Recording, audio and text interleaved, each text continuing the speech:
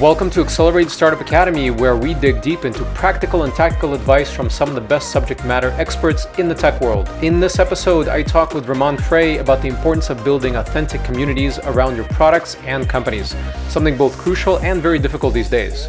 This episode is brought to you by Accelerated Startup, everything you needed to know to make your startup dreams come true, from idea to product to company. Grab it on Amazon, iBooks, or Audible today and be a better founder tomorrow. If you haven't yet, don't forget to hit that subscribe button.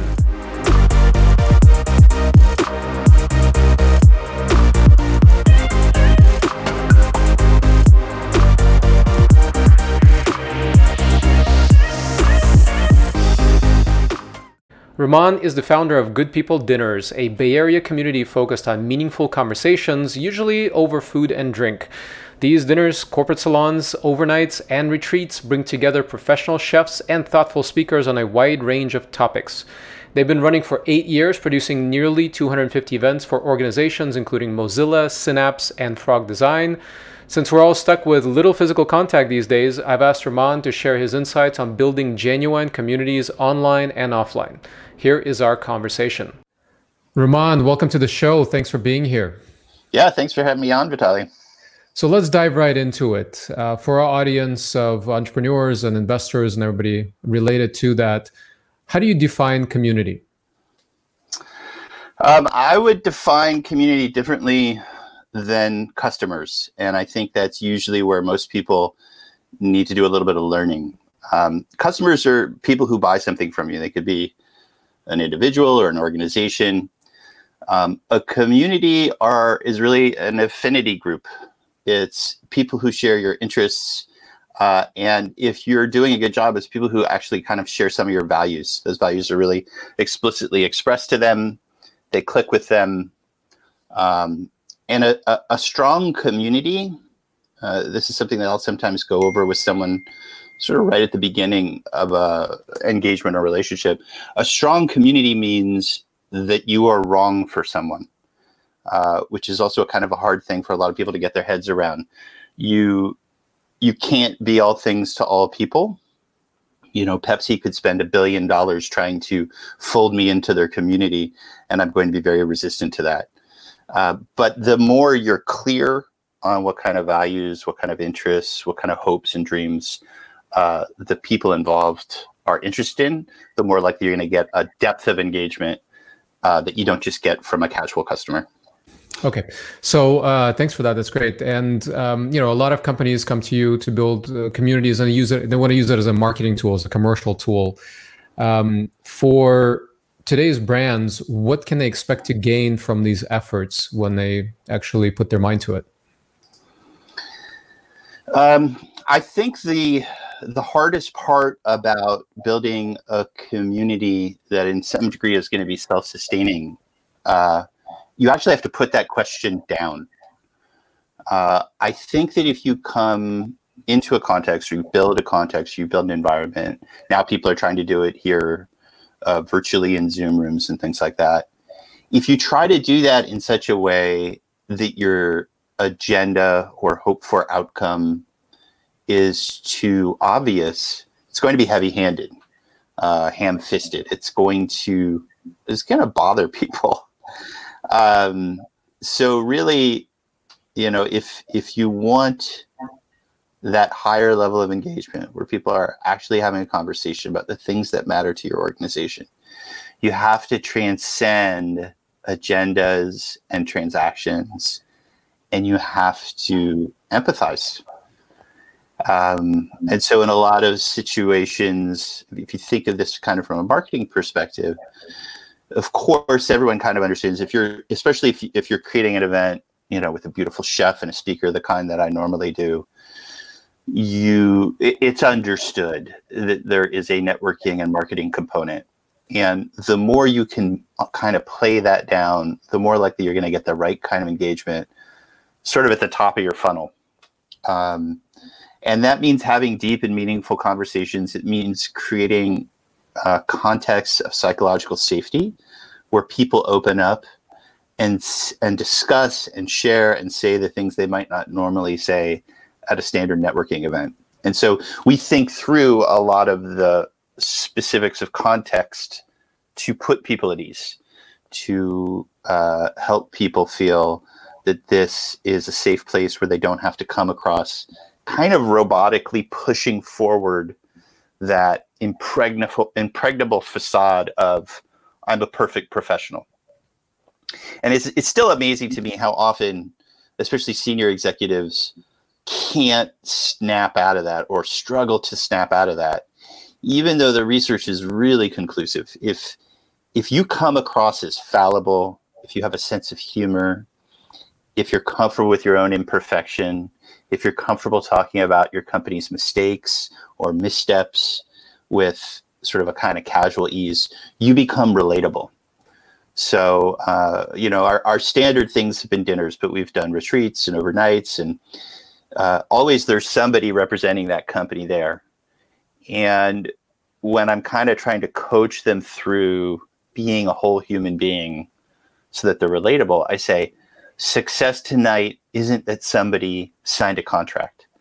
Success tonight is people can relate to you, you were sincere, and they want to talk to you. They kind of want to hang out with you by the end of the experience. And so, if a person does that, they start to build a real community. Yeah, it's all about building those relationships. It's very difficult to do these AstroTurf things. They're popular and maybe somewhat effective in political realm, but probably not in business where you're trying to really get to know each other. So if we zoom out a little bit, who do you take inspiration from, big brands that we know out there? Who's doing it best? When I think about that question, first of all, to go back a little bit to the previous question, what you're really trying to build, it's very hard to measure. So a lot of marketers today like to measure everything. You're trying to build trust and rapport. And when that trust and rapport is built up, there's less resistance to all kinds of contracts. There's less resistance to having a good business relationship. So when I think of that, one of the marketers who's worked on campaigns for most of the major technology brands that you know, including Apple, he was an employee at Apple, is Seth Godin. And if you look him up and you watch some of his talks, I recently went to, maybe a year and a half ago now, I went to a conference and I was able to sit with him at lunch. He really professes something called permission marketing, or some people might think of it as opt-in marketing. And these are contexts where the exuberance and the enthusiasm for the context are heightened, and the narrow kind of linear objectives are diminished, right? So many times when we come together in a business context, we're like, the reason we have persuaded you to show up here is because we're all trying to get to this place. And ironically, the more narrow and linear that flow, the more awkward the social chemistry. So Seth talks a lot about, it's really like, I guess to contrast it, the other end of the spectrum would be what I would call inadequacy marketing. And that's where you're doing something where you're attempting to kind of make a person feel as though their life is empty or incomplete if they don't have whatever your product or service is. Conversely, what Seth does is harder, but I think, again, coming back to community, it builds community. And so what he does is essentially communicate or build campaigns for companies that communicate, you're fine, you're great, you're wonderful exactly as you are. And I'm incredibly excited about, this. Can I tell you about it? And then I'll give you one concrete example I saw the other day. Everyone's trying to adapt right now to virtual gatherings. And if I have to be honest with you, they kind of suck. If I spend all day on Zoom meetings, I feel burnt out, grumpy, a little tired. But I'm very curious to see who's doing it right. And Google continues to create and give away to the general public in this wonderful way, although there's obviously people in the audience. They give away these fascinating talks. And I watched one the other day where it was the paleontologist who was the inspiration for the chief scientist in the Jurassic Park movies. And he was talking about transforming chickens into dinosaurs by switching on and off certain genes. And he was talking about the possibility of reviving extinct species and things like this. So ostensibly, this has nothing to do with Google's core business. Google's core business is, last time I looked, I think 96% of their revenue is still advertising. But it is great at exuberance, curiosity, and engagement. And the woman who interviewed him did a really fantastic job. So I think that's an example. Another example, I always recommend people have a look. There's an author and a thinker. Her name is Priya Parker. And she wrote a book called The Art of Gathering, which is a good first place to look in terms of understanding a few of the fundamentals of how to create social chemistry, create places of psychological and emotional safety so that people can really drop in with each other and connect in a way that kind of lasts. And so she's also like me. We've talked a few times. She's also like me, looking right now for those rare corners of the web where you can do what you and I are doing right now, and it's rich and not just kind of transactional. Yeah, I got you. And that's it's really fascinating. I mean, that's some good nuance, and you've kind of set it up well. It's better. It's much easier now to understand kind of context and how this is supposed to feel, and the intent here to truly build. What does community building really mean? So let's get tactical for a second. Let's say you're starting with a new company, new organization. Where do you begin? What are some of the tactics to kind of take us through the planning process, how this falls into the marketing mix, how companies, organizations should really be thinking about this? The first thing that I would do with any company that was interested in building community, whether it's in real life events or off the grid, for instance, here in the Bay Area does a wonderful job. They can just show up and feed 100 people anywhere. Amazing food. They're really good at sort of drop and drag, high level cuisine. But I would go in and I would say, tell me about your community now. Tell me about what you wish it could be, or where you feel you're falling short. How much do you know about your community that you're working with right now, and how do you know that? What has the community itself, have you ever sent out any surveys, what has the community itself told you it wants to learn about, see? What is that aspirational version of the interaction with your brand? And so we get into this conversation. A good example of this would be years ago, my first corporate client for GP Dinners was Mozilla. And my friend Yasha Kaikos-Wolf was the chief marketing officer there at the time. And so he had been coming to my events actually for probably like 2 years at that point, my own independently produced events, and had even we'd even put together some fun things at his home here and there. And he said, could you do this for Mozilla? And we started talking about it. And then he just brought me in, and I had the really the pleasure of a 2-hour kind of open-ended Q&A and conversation where I facilitated, and I ended up filling like 3 or 4 giant whiteboards with what mattered to that company. And that company had just hired its first chief innovation officer, and their goal was very clear. They had surmised that, like any large organization that's very software engineering focused, anecdotally, I can say this is true for every large organization, especially when you have really smart, competent people involved, it becomes insular.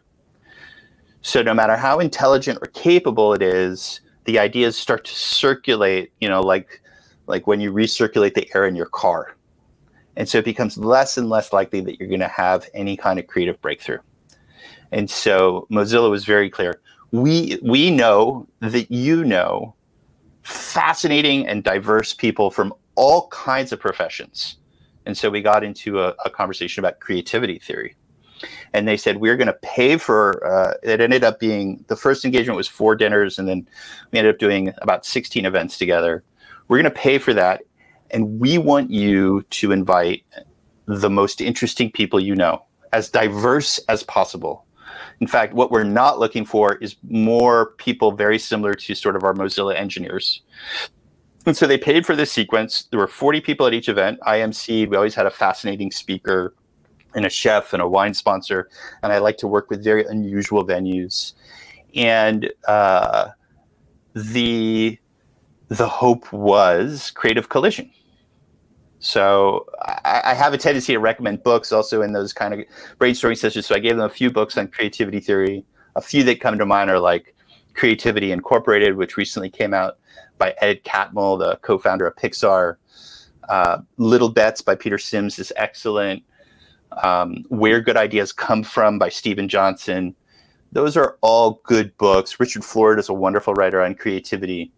Those are all good books for you to get a general grasp of creating that chemistry of psychological safety, diverse interests, diverse expertise, removing the pushing of agendas, and allowing kind of this magical chemistry to take shape.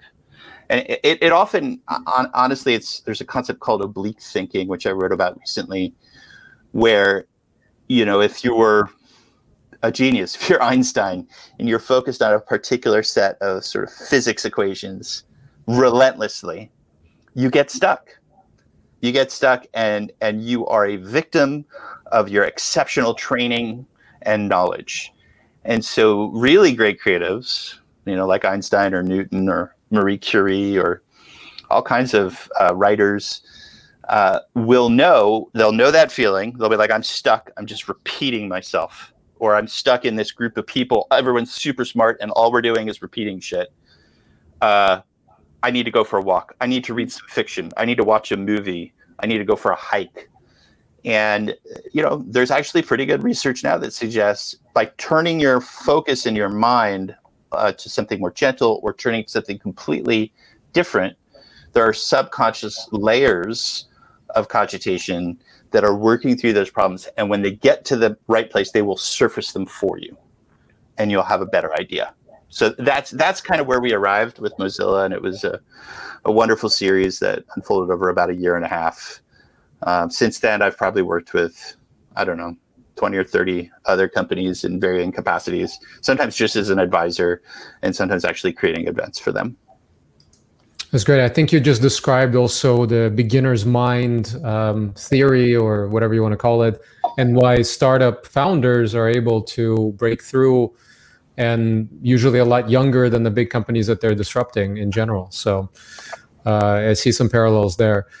So you do a lot of, you described a lot of these events that are dinners, that are close quarters. Obviously, we're a slightly different moment in time right now with pandemic for the last few months and everybody, being able to just sit at home and everything shut down.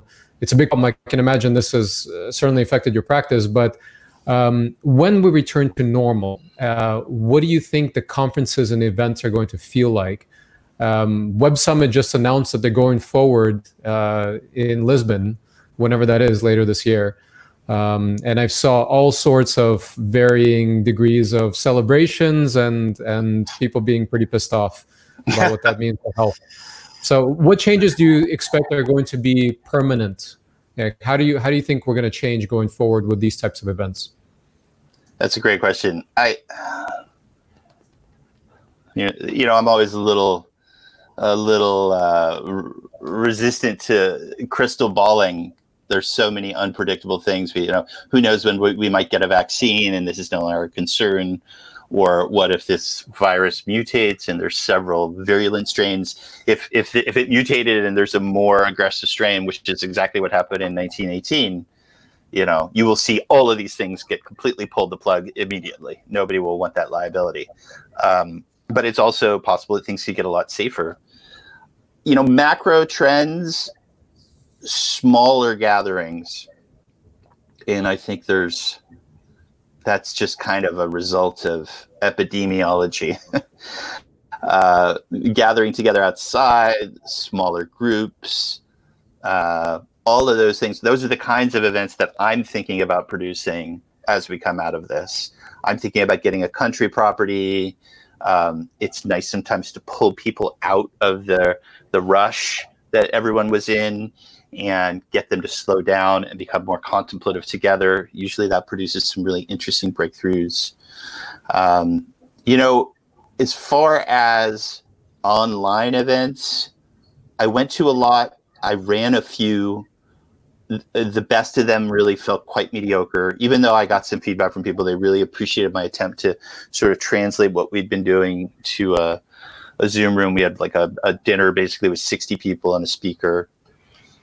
But the organization that has most impressed me so far, and it's because of the creative love of it, is an artist collective that feels very much like Burning Man called the Co-Reality Collective.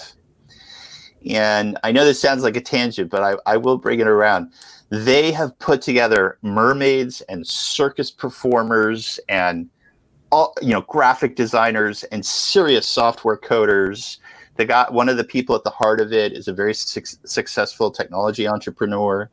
He's the guy who trained Jonathan Safran Foer, I think, to do memory palaces for that book, Moonwalking with Einstein. He's got like a photographic memory. And this group is spending hundreds of hours of cumulative effort designing entire virtual environments every 2 weeks with a new website and everything, where you can drop into secret rooms and each of them has a theme and the whole party has a theme. And it's mostly people in the UK and people in San Francisco. And I see something really special in this group. My romantic partner, Karen, she's involved with planning these things. I see something really special there. I sent it to Priya Parker, who I mentioned before. I think groups like this coming out of the pandemic are going to become legit companies if they want to, and are going to provide 1 + 1 = 3 experiences in virtual environments. I think for most companies, when they go fully distributed work from home, which a lot are, Twitter just said it was going to do that. When companies do that, a lot is lost. I think a lot is diminished. They really haven't figured out how to create that 1 + 1 = 3 equation for working from home and having a globally distributed organization. There's one company that has, it's Matt Mullenweg and Automatic, and he did a wonderful interview recently on Sam Harris's podcast, where he talked about all the things you can do with a fully distributed workforce that are impossible if you have an office space. So in a similar way, I think for the future of events and community building, it's going to be organizations like the Co-Reality Collective who are going to do completely new things in virtual environments, some of which will require immersive tech and some won't, that will really be the future, I think, of the industry. That was my thought. As you were describing this VR takeoff that was a little bit over its skis a few years ago, which wasn't the first time VR was a little bit ahead. But maybe this will be an inflection point for VR experiences. I've certainly seen, I'm a big racing fan, and I've seen MotoGP, Formula One, Formula E all switch to sim racing, which is pretty incredible to see. It's definitely not as engaging, honestly. But it's something interesting, something new. I'm wondering if we're going to go towards this kind of future of living in virtual worlds that were portrayed in Hollywood for the last 20 years. Yeah, I think what you're describing has accelerated, right? The pandemic has just accelerated all of that. And you mentioned at one point, maybe it was before we started talking here in the recording, but about bang for buck. When you think about travel budgets, hotels and flights, when you think about the environmental impact, when you think about all of these things, when you think about time away from your families, when I think about how many professional friends of mine ostensibly lived here in the Bay Area and were like never here, and now they got a break, and they don't want to go back to that, right? Yeah. I think all of these different variables are converging on something. Another thing that I've thought for years, I'm just gonna say it. we have a kind of fetish at these big events for boring old white dudes. Yeah. And I think that's going to end. I think the combination of all these protests, which is healthy. My friend Adam Smiley Poswalski is on the speaker circuit always, and more power to him. He's been fighting hard for gender and ethnic diversity on the speaker circuit for a long time, getting more interesting, more provocative, and younger speakers and diverse speakers. I think we're going to see more of that because, you know, some of the least compelling people I've ever seen on stage are some of the most successful. Right. Why would you do that? Why would you spend 80 or 100 grand on somebody where half the audience is asleep? Right. They're successful as in business, but that doesn't really translate to them performing on stage, because that's what you really do. You and I both do a lot of speaking on stages, and that's a different muscle, different set of muscles that you need to use to actually deliver the information in an engaging way. Yeah. I absolutely agree with you. Yeah. Have some disagreements. I mean, so many of these panels, I'm happy to disagree with you on stage. I know there's stuff we disagree on.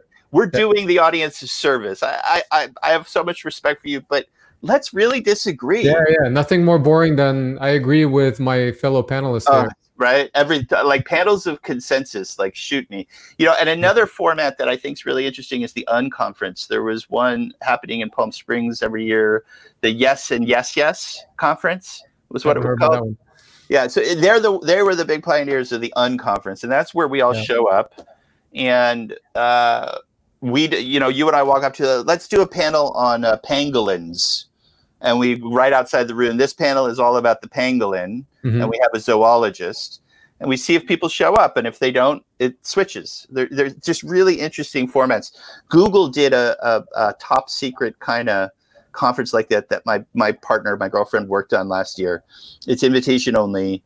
It's very high. Everyone there is brilliant as hell. There were like 300 people. I couldn't even get in. I was willing to pour drinks. I couldn't even get in. And they did that. They did an Unconference style where the people attending actually pick spontaneously the topics to discuss. Well, I think this format works really well when the intent of the event is to build a community, not showcase your advertisers essentially on stage. Yes. So that's kind of gotten old. Yeah, I mean, I personally activate your audience. Yeah, don't let them just sit there, and then create context where they can interact. You know, you walk out of one of these rooms with a bunch of sage on the stage, and they say, "Get lost." You should walk out of that auditorium to an environment where there's a facilitated discussion. So all of that curiosity you had and excitement you had for what they were talking about can turn into an interaction with the people around you. Yeah, I think we should really rename a lot of these big conferences to tech concerts. It's somebody performing on stage, somebody famous. Yeah. But yeah, I mean, really, it's gotten to a point where for the last few years, I've actually refused to do panels.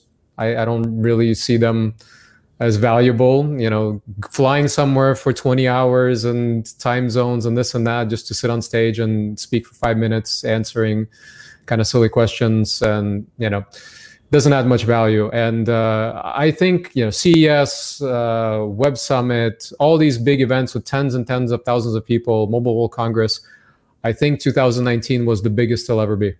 So I'm very curious to see what happens next. I don't know anyone who's genuinely excited to go to CES.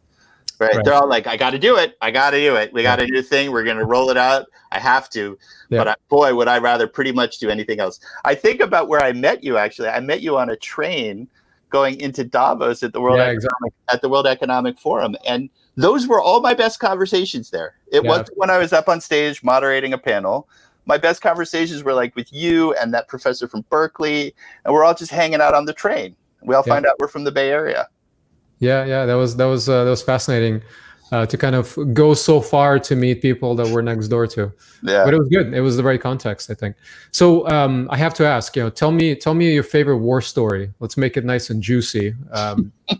You've seen a lot, and I think there's some value there. The things that have been the hardest, I've kept one foot in the technology startup founders world as well as in the community building world.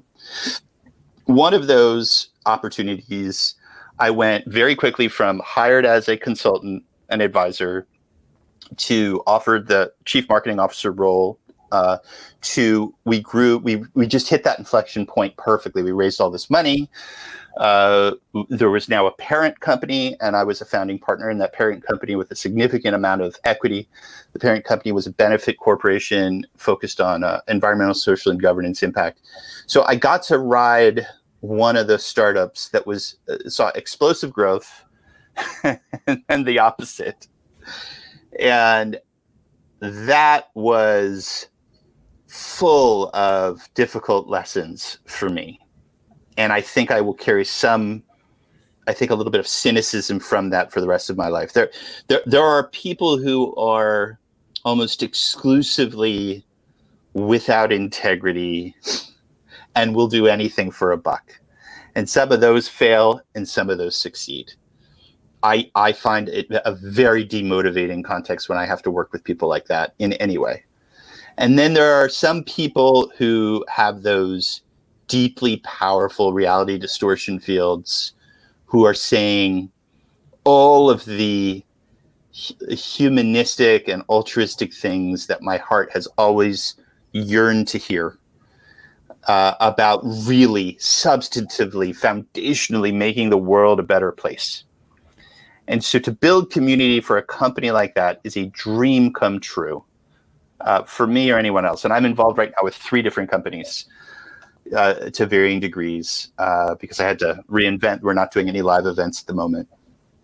One of those painful lessons is a lot of those people don't even have any self-awareness about being full of shit.